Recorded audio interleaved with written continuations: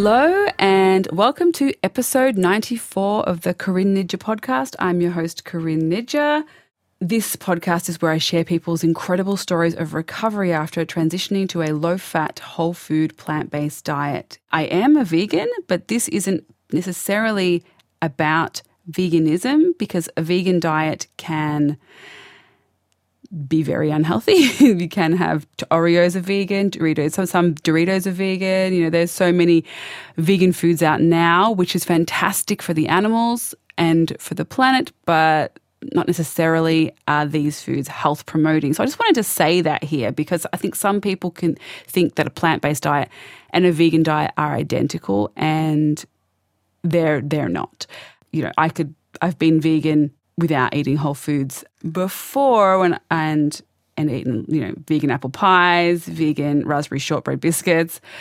You know, they aren't a low-fat, whole food, plant-based foods. And that needs to be specified for many people who think that just going vegan is going to help you alleviate your chronic disease or your inflammation or help you heal from whatever ailment that you might have.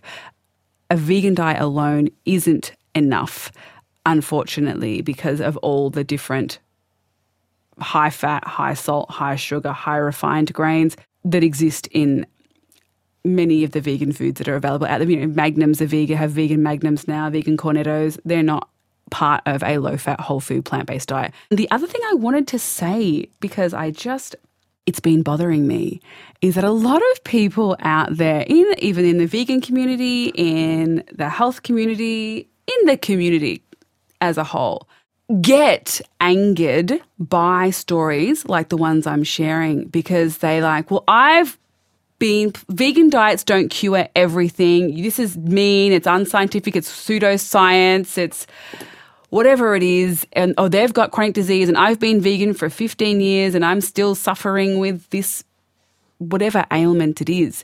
And they get hurt and triggered by seeing these posts and hearing these stories because their own condition isn't improving, or they think it does a disservice to the vegan movement because it's pseudoscience attached to an ethical movement or whatever. All I wanted to say about that is my thoughts on that are these stories. A low-fat, whole food, plant-based diet is never going to be something that anyone regrets if it's done well, if you're getting support, if you're educated, if you're making informed choices, if you're getting regular blood tests, if you're taking regular B12, you know, if you're looking after yourself, you won't regret it. If you're keeping yourself informed, you're not going to regret it. You're going to feel better for a multitude of reasons, even if, as I said many times, even if this diet didn't heal my multiple sclerosis, it helped my constipation, it helped my energy levels, it helped my candida, it helped my fibromyalgia. I feel so much better for so many reasons, which most of the guests, if not all the guests on this show, would also agree with. Even if it hadn't done what it's done for the now 94 guests on my show, including doctors and their patients who've also adopted a whole food plant-based diet, it helps in so many other ways. It helps for the planet, it helps for the animals, it helps for so many different ailments and illnesses. But the thing is it does help some people. It helped all these people. And so denying them this information because of the people that it doesn't help, it isn't fair. I want this information. I wanted it. I wanted to give it a try. And if it hadn't worked, but it had just helped my constipation and just helped my energy, I would still be grateful.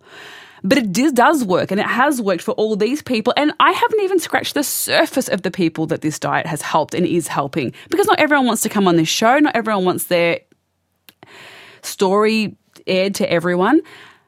But it's helping so many people. So should those people be denied these stories because of the people that it hasn't managed to cure? No. I want to know this information. I wanted it from myself, and the people on my show wanted it. And if they hadn't had it because, don't say this story to people because the people who it's not helping are going to be upset, then these people would have missed out. It's completely unfair to deny people the possibility, a very high possibility, of healing with a low-fat, whole-food, plant-based diet because of the people that it may have not worked for. And there may be many factors impacting upon those people. Their microbiomes, their gut health. Are they getting enough support? Are they educated enough? Have they reduced the fat intake enough? Have they gone and gotten someone to help them with stress in their life or psychological issues? Are they still with an unhelpful partner, unsupportive family members, or a unsupportive community, or a friendship circle that's completely unsupportive? There's many things. Are they exercising? Are they in a career that they hate? There's so many factors. To put it all down to a low-fat, whole-food, plant-based diet not working, it's pretty hard to imagine. And I think that when many of those things are addressed, or all those things are addressed, which is difficult, I'm not saying that's an easy thing to do, but most people can't definitively blame a low-fat, whole-food, plant-based diet doesn't work when there's other areas of their life that they're also struggling with, their employment, their exercise, their mental health, their relationships, their careers, their whatever it is. Their stresses in life, their anxiety, their response to those things. There's sleep. Are they getting enough sleep? Have they had enough sleep for a long enough time? There's so many different factors that can also play a role. So I find it very difficult when I get those comments on posts like, oh, good for her, but my partner or my friend or myself are all still struggling and we're trying this way of eating. In this angry tone, I wish you wouldn't post posts like these, because it's pseudoscience or it's woo-woo or it's not doing anything good for the vegan movement. It makes us all look like we're orthorexic, health-focused, plant-based people that don't care about the animals or the planet. I care about all those things. I really, really deeply care about all of those things. But these stories still need to be heard, and they need to be heard because it does work for many, many, many people, and they shouldn't be denied the opportunity to hear those stories because of the few that it hasn't worked for, and hasn't worked for yet, because it's not an overnight thing for many people. A lot of things happen very quickly, but not overnight, and still people struggle, if we eat the wrong foods or we have stress in our life, there's still some struggles that go along the way. It isn't all a bed of roses endlessly. For some people, sure, but not for everyone. And we have to tweak and figure things out along the way. So I just want to say that, because if you're listening and you've got a friend or a person who says this to you, I think the response needs to be that it's unfair not to let these stories out to people, because they do help many, many, many people. And without these stories, many, many more people will continue to live with ill health, chronic disease, because there's no stories like this, because no one's sharing them. And I think that they need to be shared so that more people feel confident to try, because they're never going to lose. They're not going to lose for the planet, for the animals. They're not going to lose for their health. Overall, if they adopt a well-planned, low-fat, whole-food, plant-based diet, it's now everyone's telling everyone to try it, because the planet needs us to, the animals need us to, and our health needs us to. We have more chronic disease than ever before in human existence. So yes, we definitely need more people to be trying a low-fat, whole-food, plant-based diet, and stories like these help those people who are on the fringe take the first step to transitioning or adopting a low-fat, whole-food, plant-based diet. So with that said, today we have Katherine Collyer on the show, and I was really excited to have Katherine on the show because not only has she got a great story about overcoming Irritable Bowel Syndrome, or IBS, quite a severe form of IBS. And I think it's something that many, many people live with. And I love sharing these stories because a lot of people live with it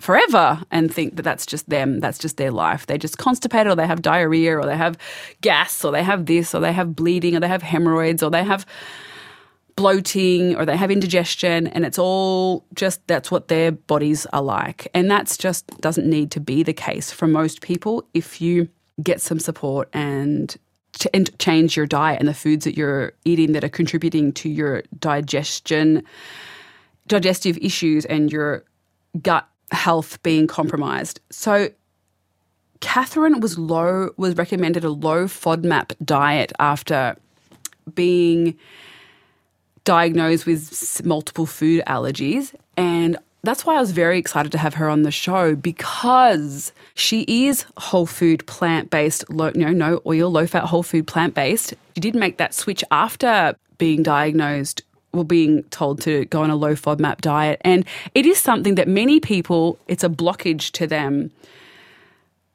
for going plant-based, because I already have eliminated so many things to be low FODMAP.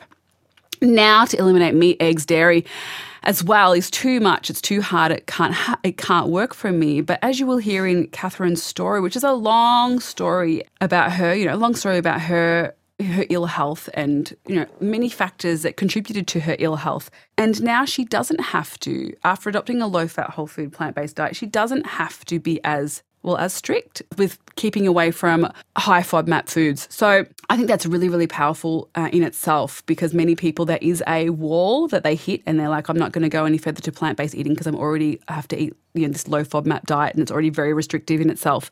So that's why I was very excited to have Katherine on the show to share her story, and I hope that you enjoyed this episode. Thank you for listening. Oh, and before I go, I'm just going to say you can find Katherine over at Plant Based Home on Facebook and Try Yoga Basics on Facebook, because Katherine's also a wonderful yoga teacher from Ballarat. And she also is she founded Plant Powered Ballarat. So you can join that group and go along to some plant-powered Ballarat potlucks and meet some like-minded Ballarat people eating plant-based food. So very, very excited to hear that she has started that up in Ballarat after attending the Nutrition in Healthcare conference that was in February that I went to. That was amazing. The first inaugural conference held by Doctors for Nutrition and Lucy Stegley and Helene Rooks. It was incredible, and it's so nice to hear what's coming out of that, all the different people who attended who are now out there spreading the message after being inspired by that incredible 3 days of Nutrition in Healthcare conference with the wonderful Neil Barnard and so many other, Scott Stoll, and so many other incredible speakers at that event. So definitely get your tickets early for next year's event, because it is so wonderful. And enjoy this episode, and I will see you all next week for episode 95. Holy cow. All right. Bye. Hello, Katherine, and welcome to the show. Hello, Corinne. Thank you for having me. It is wonderful having you. And we were just laughing because I accidentally messaged Katherine my mum's Facebook page screenshot before we... Which was really lovely of you. I just wasn't sure why I was getting it. Anyway, silly mistake, but very funny. Now we can be friends immediately because you can see that I'm hopeless using technology and just... Instant friends. Instant friends. Yes. Now, I have already given a little bit of an introduction to you, but so please just launch yourself straight into your story about your own plant-based journey. Okay. It's kind of a little bit hard to know where to start, but I guess my story is one of IBS predominantly, and the journey that I went on to, I guess, ultimately find my own way of healing and helping, my symptoms and things like that. So I guess if I kind of go right back to the beginning and before I had the diagnosis, I, ate a pretty what, everyone would call a normal diet growing up, kind of meat and veg. My dad's Italian, so I had beautiful Italian food in my family. We'd have things like beautiful minestrones and, spaghetti bolognese and, all that kind of stuff, lots of fruits and vegetables and obviously meat and dairy and all that kind of stuff growing up. And looking back now, I realized that I was probably constipated a lot more than I was not. But at the time, I just didn't, you just don't know. And as a kid, like, it's not as though I wasn't able to go to the toilet. Sorry, this is just right into talking about the toilet. And well, it's an IBS episode, so I feel like people are coming in forewarned, forearmed. Yeah. So I guess never really, triggered that. But now looking back, I do wonder. So anyway, so I would have bouts of constipation, and, it's just take some, Mum would give me Metamucil, or I also had quite a bit of indigestion and those kinds of, symptoms. And so, I take some Mylanta, or I take some Eno, and that was a reasonably started to become a regularish occurrence for me, and it was just something that was normal. How old were you then? Gosh, it's really hard to say, but I reckon it was probably around, maybe my early teens or onwards, maybe. It could have been even a bit earlier than that I had, certainly the constipation and things like that, troubles. But, I mean, when kids have constipation and things like that, it's not really something that's considered to be necessarily abnormal. It's just, okay, you need a little bit more fibre in your diet, so, we'll just give you a bit of prune juice, and then off you go, and it's okay for a little while, and then all of a sudden you're constipated again. I guess, yeah. So, but I think probably when I was in my early 20s, I just started to get these more, I guess, chronic symptoms. I had just tummy pain that I couldn't even describe, and I'd talk to Mum, and, and she'd be like, I don't know, this is, something's going on. Like, you shouldn't be getting these pains all the time. And I also had just things like I'd get thrush quite regularly. I had aching body, aching muscles, back, neck, headaches every now and again. But again, not something you would necessarily think was, anything out of the ordinary, except that it started to get more chronic. And you were young, and that's the thing. I don't know if you've listened to my episode, which is number 36, not doing self-promotion, but it is. It's too much information. There's lots and lots and lots of ick in there. But in that episode, talking about those things that we just brush off, we dismiss so frequently in our culture, in our society, in Australia, and I think in most of, in Britain and the UK and the US, these childhood constipation, kids shouldn't be constipated. We shouldn't be. And we shouldn't have indigestion, and we shouldn't have tummy pain, and we shouldn't have regular thrush outbreaks, and we shouldn't be having aches and pains when we're in our late teens, early 20s.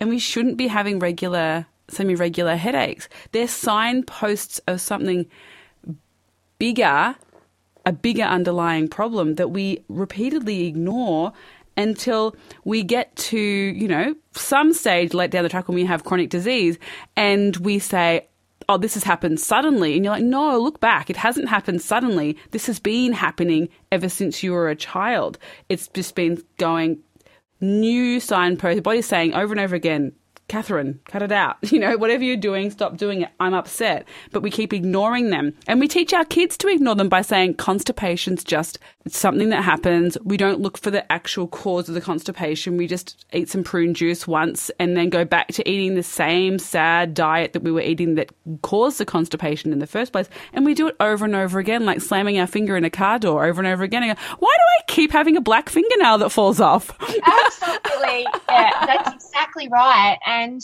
I think it is something that's considered to be quite normal. And I guess I even remember once, I got later into my journey with when I actually decided to go and look into it, but I'd even have, specialists saying to me to be constipated once a week, I wouldn't worry about that, as long as it's not happening more regularly than that. Well, maybe there's some level of, I don't know if there's a level of normality to constipation. It's not a very nice situation to be in. And considering now that I have not been constipated since I can't remember when, it doesn't seem at all normal to me anymore. And there's people that say, because they don't know any better, because you think this is, after a while, you just think this is how my body works. We all have individual bodies. My body works like this. And I remember as a child talking about my own constipation, and my mum's friends or friends of just friends would say, oh, I go every third day, or this person only goes every 10 days. It's just different for each person. Like, no. Like, yes. No. You're all constipated. That's not how you should be going. But I didn't know that then. But now, human bodies work like human bodies. Not one doesn't just go every 10 days. You don't say, one fish can live out of water for 10 days and this fish can have, this cat only eats bananas. We're human species of animal, and we should poop like a human species of animal, not once every 10 days for this species, this human, and, every fourth day for this human. Like, we should just, they work the same way. Biologically, we're the same. We should perform in the same manner. A specialist saying to me, anywhere from every, I don't know, it was like every, day to once every 7 days or something like that, or maybe it was 5 days, but there was a big realm of, what is considered normal. But so I used to, probably pass a stool every, every 2 to 3, maybe pushing out to 4 days. Now it's every day. Yay. If not more than once a day. Yes, very good. And that is like, bizarre. I never thought I would be like that. So, but so I was in my early 20s when I think things started to really amp up, and Mum would, say to me, honey, this is not normal. Like, you shouldn't be getting these pains all the time. Why don't you go and get it looked into, check it out? So off I go to the GP, and then I get referred on to a gastroenterologist, and she straight away said, let's pop you under and do a gastroscopy and see what's going on. So that I did that, and the results came back as normal.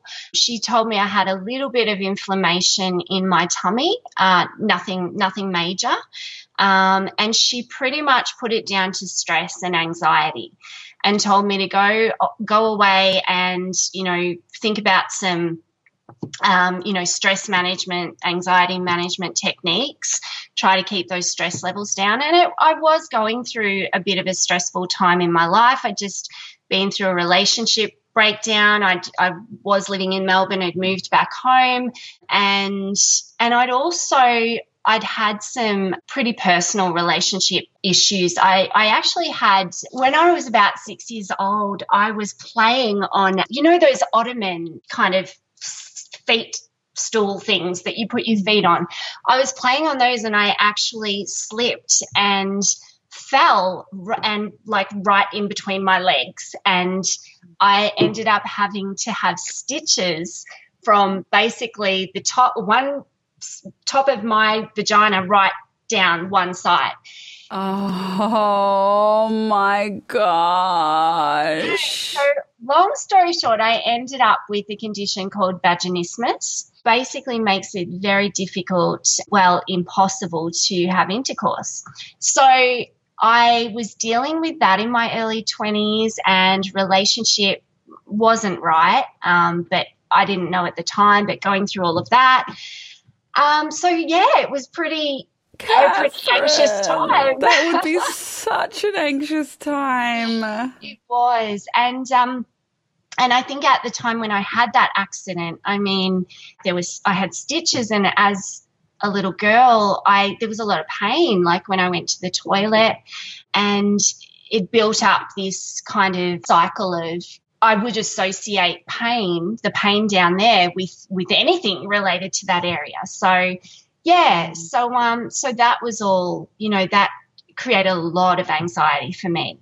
So anyway, I was very anxious. So I went away and I started yoga, which I loved, and and on I went, and I just, continued on for a little while, and then met my now husband and entered into a wonderful relationship. Obviously, we're married now, but things kind of, would creep back. Like, things were not getting better in terms of my tummy issues. And of course, then I had children. I got married and I had children, and that's when things really ramped up for me.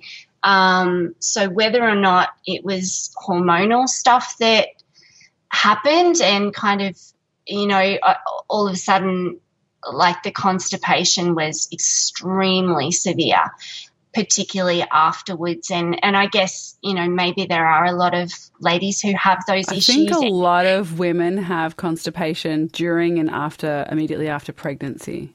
And I did a little bit after Iggy. When I was pregnant, I was eating like a bin with Iggy, and then I went strict after he was born, and then it resolved fairly quickly. Yeah. So mine didn't really ever seem to resolve. It was just, and I can't really remember, maybe it got worse again after my second child, but I can remember at one point I'm just trying to think whether at that point, I don't think I'd been off to another gastroenterologist. I remember that I did go to a specialist, and I'd had internal hemorrhoids. So I had an operation to remove those, because it was at the point literally where, I'd be on the toilet and I was just too scared to pass, a stool. And at one point there was only blood coming out. Like, there was nothing else. So that was just, that was horrible. That was really scary. I never knew. Now, sorry, listeners, because I know that this is talking about hemorrhoids, which is everyone's favourite topic, but I never knew that you could get internal hemorrhoids. And it wasn't until I was at the pool with a heap of other new mums, and one mum said, I went to the doctor to talk about my hemorrhoids, and he's like, you've got hemorrhoids all the way inside, all the way up your colon, I guess. That's yeah. But I'd never heard that, and I imagine that I would have had that too at the peak of my constipation, because I regularly had hemorrhoids, and it was terrible. And I was going once every 7 to 10 days back when I was at my sickest. And people don't realize. And like you said, I had bleeding as well with that, and I just thought that was just life. Yeah, it was. And I had again, throughout my life, like, some people do tend to struggle with hemorrhoids. I was one of those children and young teenagers, young adults, that I would from time to time get hemorrhoids. I'd go off to the, chemist or whatever, get the cream, they'd clear up, I'd be fine for a little while. So, yeah, I was one of those people anyway. But, just once I had kids, it just everything ramped up. And I, constant, like, even so my indigestion, those types of symptoms. I, at one point went to the doctor. She put me on Nexium. It wasn't helping. Like, I was taking Nexium, but I was still getting these symptoms of indigestion type, like chest, like burning, this burning sensation, and it was just, I couldn't seem to nut it down to any particular thing I was eating. It was, sometimes I'd be okay. I'd eat, whatever, and I'd be fine. And then other times I'd eat something and I'd just get, and even it could be like 15 minutes after a meal and I'd get these tummy symptoms, and it'd be anything from nausea to like feeling like, it was sensitive to touch, to kind of almost sharp, twingy pains, just all sorts of different, like rumbling kind of, hunger pains when you're not hungry. Just a range of different things. And I was just really at the time, I don't think I related all this, but I was just so stiff. I was waking up in the morning with like really stiff hands. It sounds really odd, but just so stiff and achy. So where was I? Sorry, I'm jumping around a bit. But basically got to the point, backwards and forth to, doctors, gastroenterologists. So I had these internal hemorrhoids removed after I had my children, and then I was still having these tummy issues. So eventually this gastroenterologist said, we'll take you in and we'll do I'd had a sigmoidoscopy at one point, which found nothing. I think that was at the time when I had the hemorrhoids removed.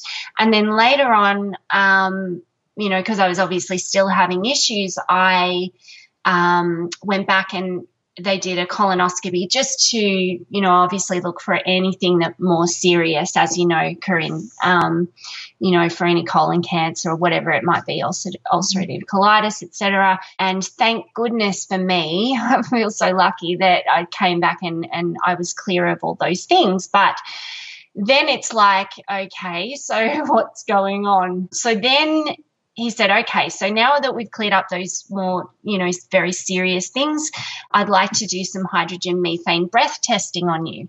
So that's when things really got interesting. And I can remember having the testing, and I kind of did it all at home, and I had to pretty much cut, everything out of my diet.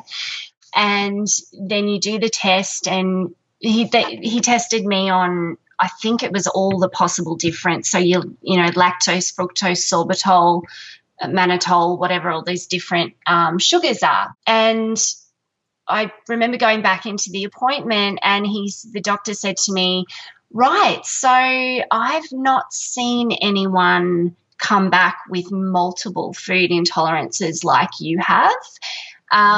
He said, you are intolerant to fructose, lactose, and sorbitol. So at that stage, I'd been doing quite a bit of reading myself, and I'd taken up yoga teacher training. So I was on this little bit of a journey while I was trying to figure out what was going on with my tummy.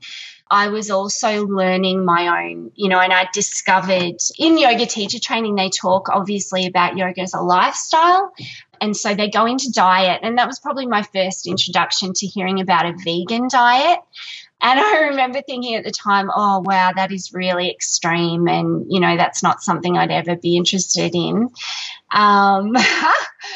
As time goes on, I guess I was like that too, don't worry.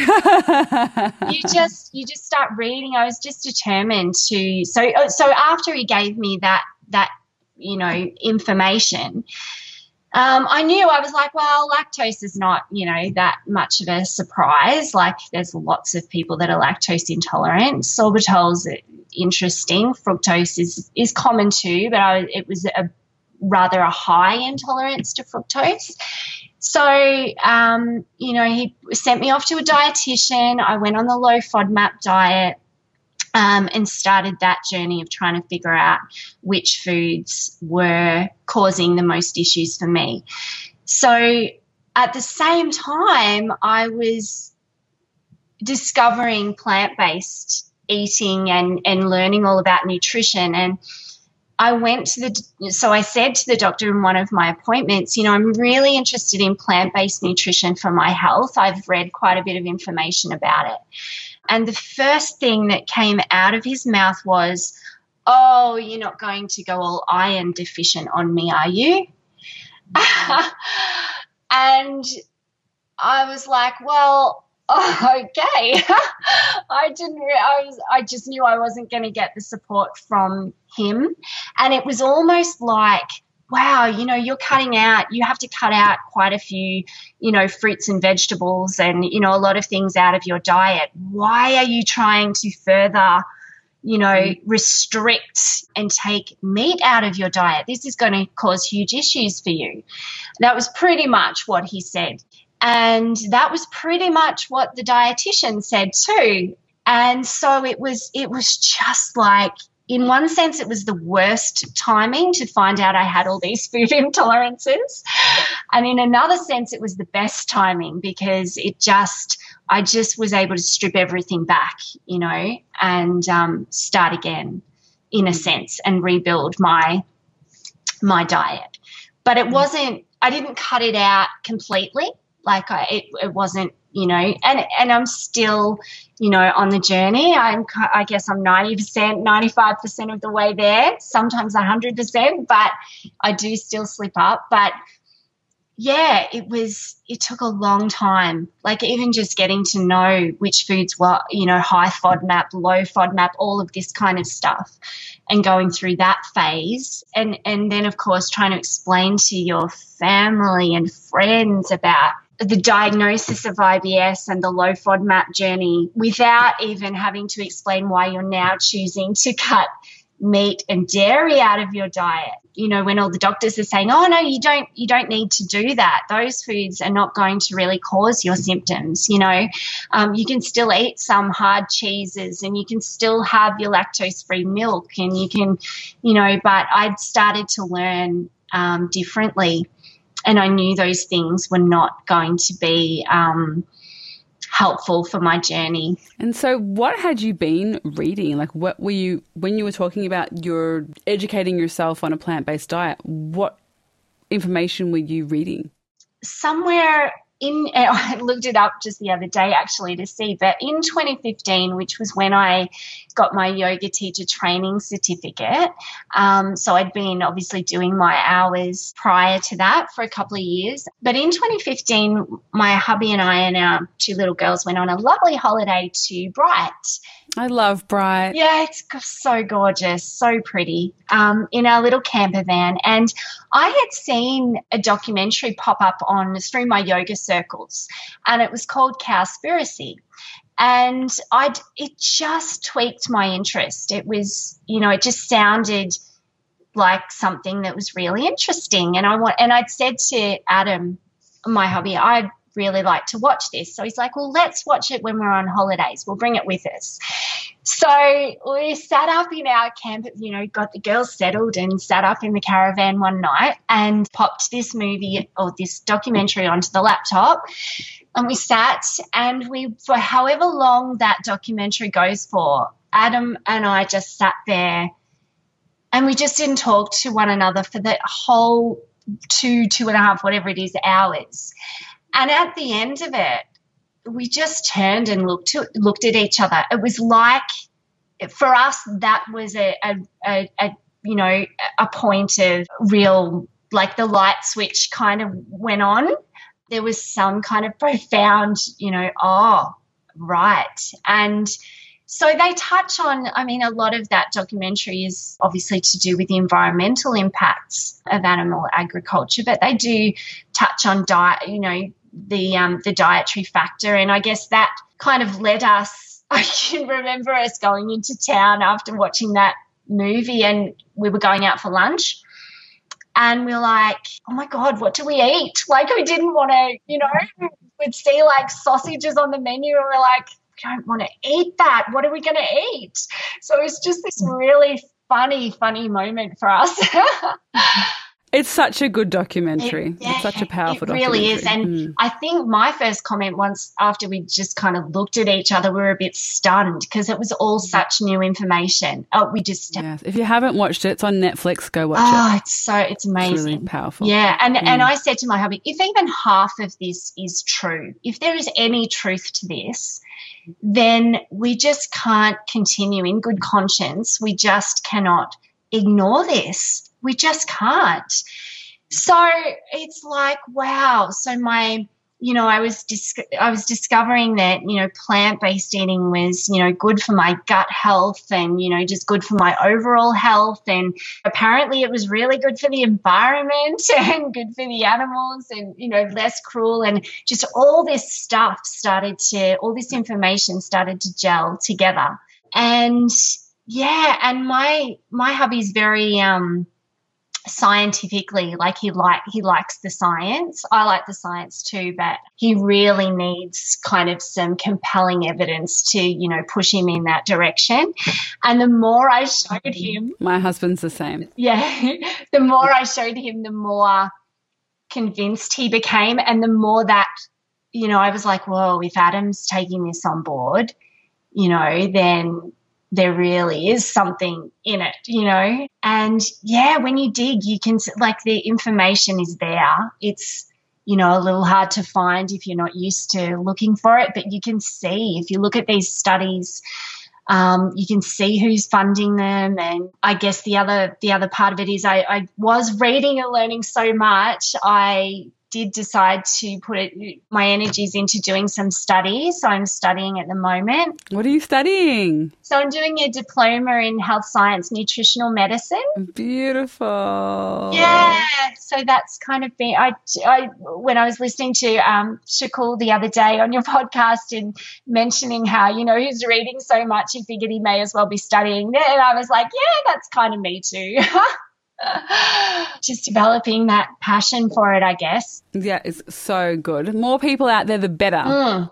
Absolutely. Ever since then, I guess 2015 was the real shifter in really looking into this way of eating and the science behind it, and, you know, so many people having positive effects from a whole food plant-based diet. And so what have you noticed with your health? I guess for me, IBS is a really interesting problem to have.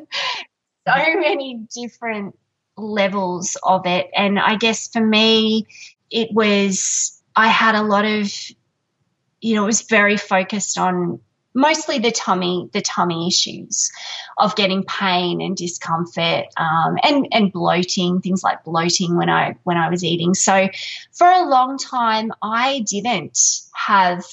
almost got worse. There was a period of time where I probably did get worse rather than better, because, of course, like when you're fructose, lactose and sorbitol intolerant, a lot of those really healthy foods that feed the good bacteria in your gut, they cause those tummy symptoms. And so, but I'd done enough reading to understand that those symptoms didn't mean that those foods were bad for me, or that I should avoid them forever. Like, and I was very conscious to go, okay, well, in times of high stress or anxiety, if I'm avoiding, you know, if I need to avoid certain foods to just calm down those symptoms, then that's what I'll do. But it doesn't mean that I need to, or that I should go and eat meat, or that's not going to be helpful. Yeah, sure, I'm not going to get the symptoms, but it's not going to build towards me having a healthy gut. And for a time, it's like, oh, am I ever going to be, able to eat these foods? Like I can remember going through a stage where it's just like I couldn't tolerate any beans, like even chickpeas were an issue. And, you know, I'd either get this really excessive gas or excessive bloating or tummy pains. And it was like, wow, well, if I can't eat any beans and, you know, if I can't eat brown rice, which is supposed to not be so much of an issue, but for whatever reason it was with me, how are you going to eat? What are you going to eat as a plant-based person? Exactly. This is just not going to work for me. I can't, you know, I'm not a person who can do this, unfortunately. So I guess the biggest thing that I want other people with similar issues to me to know is that there is definitely a way. There is a path, and it's not easy, but it's not as hard as what some of the doctors will make you out to believe, like so many of them. And dietitians would say, you know, it can be done, but, you know, it's pretty hard. Like, you're going to have to be pretty careful. Well, you do, and you do need that guidance. But now I am eating beans every day. I can eat like things like mushrooms. I wasn't able to tolerate mushrooms very well at all. I eat mushrooms every other day now. I can pretty much eat whatever I like. Amounts, perhaps I have to be a little bit careful with the amounts. But, you know, probably nobody really wants to go and eat 2 cups of beans in one sitting. That's a problem for a few people. So Yeah. Can I ask, because I think a lot of people listening will understand that what fructose is in. So it's in lots and lots of fruits. It's also in wheat and garlic and onion, but it's in lots of fruit. But and lactose, I think most people will know that it's in dairy products. But what with sorbitol, for people who are listening who are thinking, what's sorbitol in? What foods do you need to avoid that include sorbitol? That's a really good question. I think it's mannitol in mushrooms is an issue, and I'm not the expert on it, whether mannitol and sorbitol are quite similar, and that's why I had the issue, or what levels of sorbitol are in mushrooms, I'm not sure. But to be completely honest, I'm not 100%. What foods are sorbitols really high in? I think they use it sometimes. I have a feeling it might be in things like chewing gum and like lollies, like confectionery products. It's also in, just reading now, Googling it as we're talking, it's in stone fruits, cherries, plums, apricots, peaches, pears, apples, dried fruits is much higher than fresh fruits, and many diet and light products. Yes, that's all ringing a bell now. I know. It's one of those things that you just all put it all into one big basket of things I shouldn't eat and just forget which ones have the things in. But I thought it was just interesting for people to learn. Yeah, mostly stone fruits, dates, figs and prunes. Yeah. So, and I guess that's why I guess it was pretty tricky for me when I was going through eliminating, because sorbitol and fructose are in many different foods, and often, they're both in the same food. So how do you know which, for starters, how much fructose or sorbitol is in one particular food, and then which food is affecting, you, and how much of which food. So yeah, it's a really tricky process to go through, particularly when you have multiple intolerances. But I think initially I was the Monash FODMAP app is a really good resource initially when you're learning and just trying to get your head around which foods contain which FODMAPs. It's a really good guide, but I guess now that I've been through the process and, I guess I'm a little more on the other side of things, I don't tend to look at that so much anymore. I go a lot on how I feel, and I know I've gotten to know now which particular foods are, more of an issue for me. But more than anything, for me personally, what I think I was in denial about for a long time, and what has a huge impact, is my stress levels and anxiety. Because I used to think, why is it that, I can eat dates one day and be fine. I can eat bliss balls and almonds or cashews or whatever, and then the next day I eat them and they're a real issue for me. And so that's where, things I think like stress, anxiety, and even lack of exercise, lack of sleep, that's where the holistic approach really has there's a lot to be said for that. But, you do have to try and do the things that help to heal your gut, like eat the foods that feed the good gut bacteria. And absolutely. And if you listen to Natalie Woodman's two episodes on the podcast now, I think it's 14 and 90, but she talks about in the latest one stress and sleep, and also I think just stress on our microbiome, and it has plays such an important role in our gut health, overall gut health, that we take for granted. And I think it's a shame that we're only just learning about this now in this late stage of human evolution. Better late than never, I guess. And so I'm so glad that you did learn that, because I think many of us still don't realize how our emotional, mental, physical state impacts on our ability to digest food. Oh, absolutely. Yeah, it's so important. I love that episode with Natalie, by the way. She's fantastic. But it really does. And I think it's tricky too, because I would have times where I'd feel like, okay, so everything's really good. Like, work's great. I'm getting enough sleep. I feel really good. I'm not stressed at all. And yet I'd eat something and I'd be having these symptoms, and I'd be like, what's going on? I'm doing my yoga and I'm doing this and I'm doing that. And then all of a sudden, you know, if you really start to think back, you're like, oh, a few weeks ago I had that really upsetting incident. And that's the thing. It's our bodies are so complex, and it can be this build up. And there was just so many times where I just thought, you know, but I am calm, but it's like you almost get anxious, you know, because of the fact that you're wondering, you know, why, but I'm going okay. But yeah, it's a constant. You've got to constantly be at it. It is. You wish that you could just do it one day and then you've ticked off good health for the rest of your life. And I know when I was diagnosed with MS, I had just ended my, no offense to my ex, we're still friends, but shitty relationship.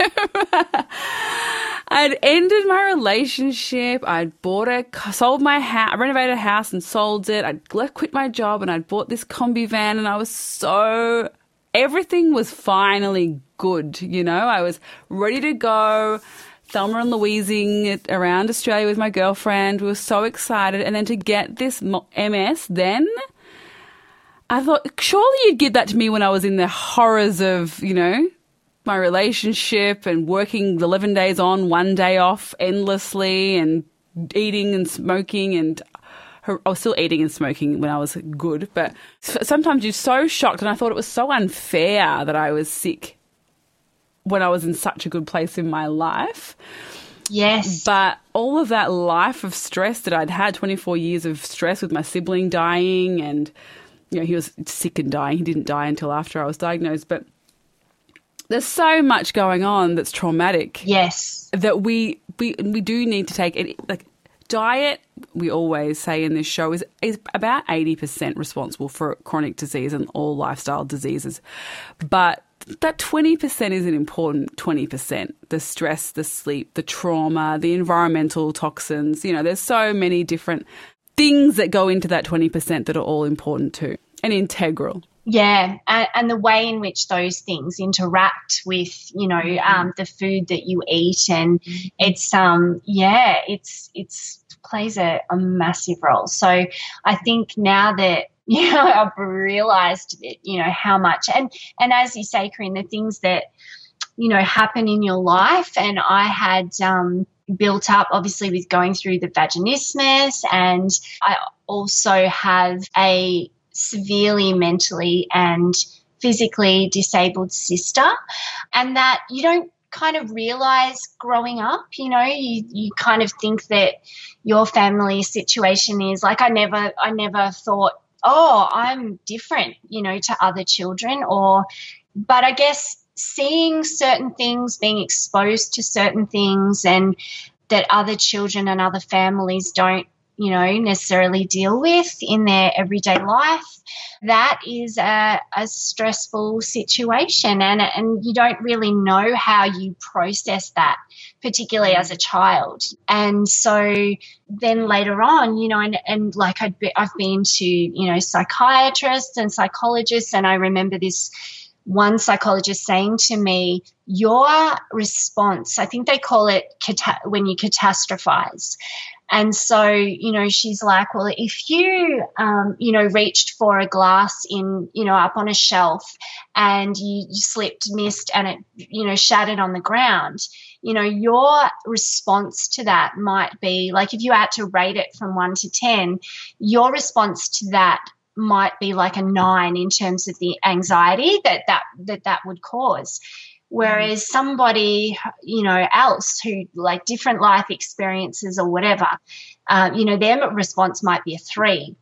So she's like, and it sounds a bit kind of harsh to say that you catastrophize things, but it's not something that you do on purpose. It's just the way you have taught yourself, in a sense, to respond to these things subconsciously. But if we're not, and I think, obviously I'm speculating and I don't have the scientific, psychological, psychiatric understanding to claim to be an expert in this and all, but I know for myself, my brother was diagnosed with muscular dystrophy when I was 4. He was 9.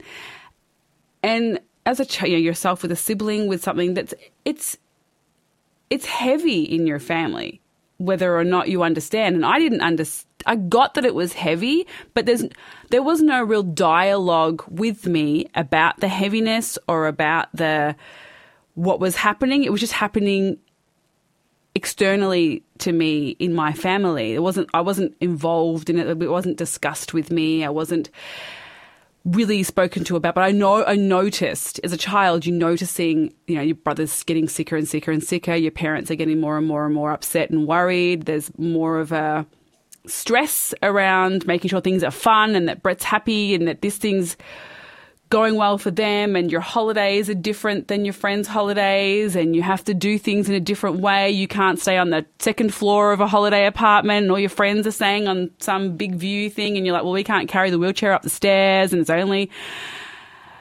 all these little things that I imagine for someone like yourself or someone myself, because I would say I'm a catastrophe. I've been...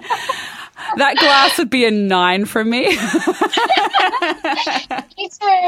I often say to Ranjit, because he's someone like that too, and he's had his own illnesses and things in his childhood, and we both see our friends respond to some parenting situation so chill, and I say, why aren't we chill like them? But when you look back at our childhoods, you can kind of see why we're the way we are and the way you are after all of your trauma, like even with your sibling and with your vaginismus as a child and a teenage girl going through that. Yeah. That is huge. It's huge. And I can see now. And like, it's nobody's fault. No. Like, it's just your life circumstance and how things, work out. And I didn't, like, it's not like I thought, I'm going to deal with this situation like this now, Yeah. Your brain just processes how it processes things. But yeah, I think definitely all of those things have an impact on, what happens later on in life. So I think for me, I love my yoga and, meditation so much. I'm still on that journey into getting really regular. I'm a lot more regular with it than I used to be, but like my food stuff. But I think particularly with anxiety and things like IBS or really any problem like that, if you put too much, like that in itself can become a reason to be really, really anxious. And you can get into this cycle, and I think I definitely had periods with my food as well where it's like, oh, my God, what do I eat? And, I may as well just give up and, it's not going to make any difference or whatever it is. And that's okay. Like I realize now it's okay to go through. It's all part of the journey and learning, and you don't, just because you fall off once or, twice, or I don't really care if it's 500,000 times, if you start to see yourself in a particular way, then you can start to change that chemistry of how you, think about things going forward, and much more positivity in the outcome of how things can be for you. So I've worked a lot on that. So how would a day of eating be for you now compared to how you were eating before all of this? Oh, wow. So probably beforehand, probably a typical day would have been 2 slices of toast in the morning. Then I'd probably have like a tub of yogurt for morning tea, or I'd probably grab like some biscuits or something that's not very healthy for morning tea, maybe even chocolate. Yeah. And then for lunch would probably be like a ham and salad sandwich on white bread. Afternoon tea, I don't probably always have like a morning and afternoon tea. And then, dinner would just be like your meat and 3 veg, or it'd always be meat, whatever I had, whether it was, chicken, beef or pork or fish or whatever, it'd always be meat. And meat would be the main part of the dish. The hero of the dish. Absolutely. Yeah, that would be the most important part of the meal. And so now, fast forward through my journey. So now I have things like, it'll either be, cereal with oats and pepitas and cacao nibs and a nice big dollop of either fresh or frozen berries with some chopped banana, that kind of thing, with either a little bit of almond milk or oat milk, and sometimes some toast, but it will be like really nice quality bread. I'm pretty okay with sourdough, whole grain sourdoughs. Any breads I eat from the supermarket give me that like indigestion type symptoms, so I just stay away from those. And then, lunch, like a nice big salad, like I'll roast up some vegetables with some nice dark green leafy veggies, a couple of pieces of fruit, like a sprinkling of nuts on my salad, those types. And then dinners, whatever.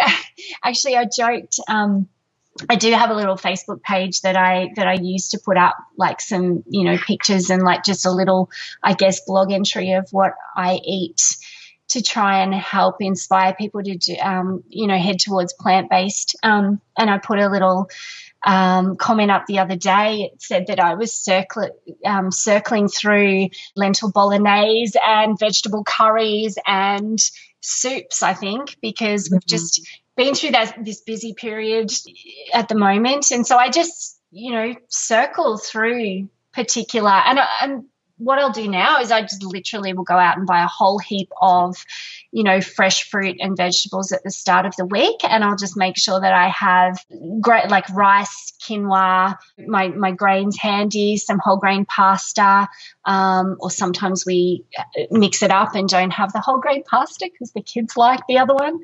Ranjit does that. I often substitute on those days when the kids have the other pasta. I often will have a baked potato and then I'll have it with the pasta sauce. So that's and then everyone else has the other pasta if they want the other pasta. Because for me, my tummy just never likes it. So now I'm just like, what's the point? Yeah, absolutely. Pasta's just dead to me as a friend. We're enemies.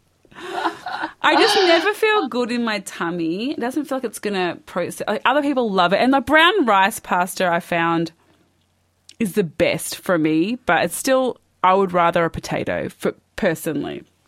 But the rest of the family love pasta night and they're happy with whole grain mostly, but if Dad's going to be fun dad, then he'll get the other pasta maybe like once a month or something. We do that too, yeah. We switch it up a little bit. But for me, I found that, I always try to go the whole grain, options as much as I can. And I have found for me that the better quality, like even the white pastas, but the better quality ones, I don't know what it is, but whether they're processed differently or they're using different way, I don't know, but they do sit better in my tummy personally. And I eat less. Like I love food and I used to, just shove it all down, eat really quickly, number one. And number two, just eat way too much. I still do that sometimes, but But, every meal I would just like fill myself it was like I was scared I wasn't going to get to the next meal. Like, so I had to, just shovel it all in just in case I missed dinner or something. I don't know. But, so now it's, and we always try to add lots of greens to I don't know why we never thought of that before. Like even when we were eating beef bolognese, it's like we never add greens, but now we have I make a really nice black lentil But, sauce, pasta sauce, and the kids absolutely love it. And we just plonk a big bunch of spinach on top, or, whatever it is, and it's delicious. So yum. So you're feeling amazing now. How's life different now since you have become plant-based and you've been doing low FODMAP? So the low FODMAP thing now, I don't really worry about so much anymore because I am tolerating food so much better. So I don't really think about it. But probably one of the biggest things has been being able to go to the toilet without, worrying like that, I'm not going to be able to go, or that, it's just easy. I don't have to think about it anymore. It's such a relief. And if you haven't been constipated, you can't imagine what a relief it is. Even when you're out and you're like, I hope I don't need to go here because, oh my gosh, it's going to be an ordeal and I'm at a party or a friend's place or Yes. And I know some people, like for me, it was the constipation predominant. I know some people like, I can't eat. Oh, it would be horrible having to run, to the toilet for fear of the diarrhea. But I know even for me with the constipation, like if you're out, I used to think, oh, this is so embarrassing because I'm going to be like half an hour and they're going to wonder where I've gone. That's what I mean for me too. Yeah. Oh my gosh. They're gonna, think I've left the party. Why have you gone for 4 days? Yeah, so that's great. I don't have, when you have tummy pains constantly, that's where your mind is. Your mind is constantly, at your tummy, and it's constantly on your mind. So that is so much less on my mind. I don't think about my stomach all the time, which is great, which I'm obviously not getting those symptoms. I very rarely, hardly ever get indigestion. I do get body aches and things, but I would say it's much more normal, to what you would get if I don't wake up with stiff hands. Now, I don't even know how, Corinne, that relates to whether it's IBS. I have heard of people who I think there is some kind of association with muscular aches and IBS potentially. I'm not the person to ask, but I know a lot of guests on our show all experience a decrease in muscle stiffness and I guess to the extreme level, people that have ended up with rheumatoid arthritis because of their diet has helped so much in them alleviating those rheumatoid arthritis. I can never say that properly without getting my tongue in a twist. Rheumatoid arthritis or other muscular aches and pains. So even headaches, I haven't taken, Nurofen or Panadol or anything like that for years. I used to take it every now and again. I'd get a headache or, just things like that. And I can talk quickly about my hubby just for a moment. He was really interesting because he's a runner. He loves to run, and he, up until a few years ago, loved his soccer, and he actually went through 1 year where he had injuries. I think it was his Achilles was really, really playing up, and he's also a physio, so he knows what he needs to do to recover, as quickly and as efficiently as possible and prevent future injuries. So he had this year where he was, really struggled. He was doing, really dedicated with his massage and his all that kind of stuff. And the following year, it was just one day through the season, he was like, I'm not getting the same injuries. And if I am getting injured, I'm recovering better. And he just all of a sudden made this link between, he was like, I haven't changed anything else except my diet. And so then he became interested in, the anti-inflammatory side of things, for a recovery from injury and all that kind of stuff. So he's quite fascinated with that. And that's one of the changes he's noticed. That is so good. And I bet you he can't wait, like I can't wait for the Groundbreakers documentary to come out with all athletes who are on a plant-based diet. Game changers. Groundbreakers. Goodness, look at me. Game changers. I'm having a mum moment. We can't wait to see that. Oh, it's going to be awesome. I can't wait to. So thank you so much. But before we go, I need two things from you. Where can people follow you on social media? I've got a Facebook page called Plant Based Home. So I don't kind of like super advertise it, but anyone's welcome to jump on and, for a little bit of extra inspiration. There's lots of inspiration out there, but I post things there. And then I have a Try Yoga Basics with Katherine Facebook page as well. I'm starting up classes at Try Yoga Ballarat, if anyone's any Ballarat people. I've just, after being at the Nutrition in Healthcare Conference in February, I got really inspired to create that community support for people. So I joined up with Plant Pure Communities pods and created a plant-powered Ballarat group that at the moment we're meeting probably every couple of months. So I can send you those links, Corinne, if you like. Yes, please. That's wonderful. If you're in Ballarat, head over to Plant Powered Ballarat for a potluck every couple of months. Yeah, we've got our next one. I think it's the 6th of July. Oh, they're so exciting. Good for you. I'm so excited that you did that. That's so good. Yay. Yay. So speaking to like-minded people and even just, whether we've got some people who have, been doing this for a few years like us, or we've got real newbies we had a lady come last time and she was like, oh, Katherine, I eat meat every day, but I'm really interested in plant-based eating and working more towards that. And I was like, yes, come along, you're welcome. So that's so good. And what are your 3 biggest tips for people who are wanting to feel better and transition to a plant-based diet? 3 biggest tips. Well, probably the first one would be to just don't stress, don't kind of be so hard on yourself. We all just do the best that we can. So, any step in the right direction is awesome. So I think for me personally, we literally just started reducing the amount of meat on our plate and increasing our plant foods. That was kind of how it started for us. Yeah, it's a great tip. Yeah. So number 1, don't stress and put heaps of pressure on yourself. And number 2, just gradually start increasing plant foods. And number 3, I had one in my head and now I can't think of it. Don't panic. Oh, that was the other one. My other one was just read, learn, just keep learning. Every time I came across something that said, oh, but you really need meat for iron, you can't get enough iron on a plant-based diet. Eggs for protein. Yeah.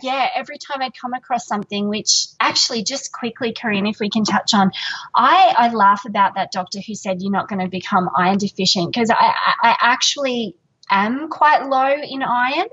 And that is one of the things I'm working with the fabulous Robin Tutor to help me to. She's excellent. I don't know what number she is, but I'll put it in the links. She's amazing. So we're working on that one. But I know that a lot of people, and particularly women, have troubles with iron, and particularly if you've had gut issues and IBS and things like that, you are prone to malabsorption. So no, I don't just need to go and eat a steak.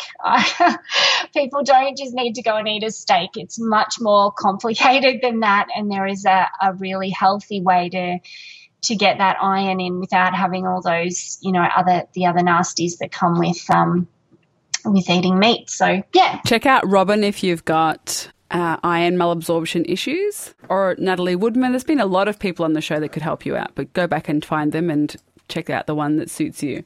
Well, thank you so much for coming on the show. No worries at all. Thank you so much for having me. It was wonderful. And I'm so glad that you're feeling so much better. And you look amazing. You can't see her, but she looks amazing and vibrant and alive. Absolutely. I feel it, which is wonderful.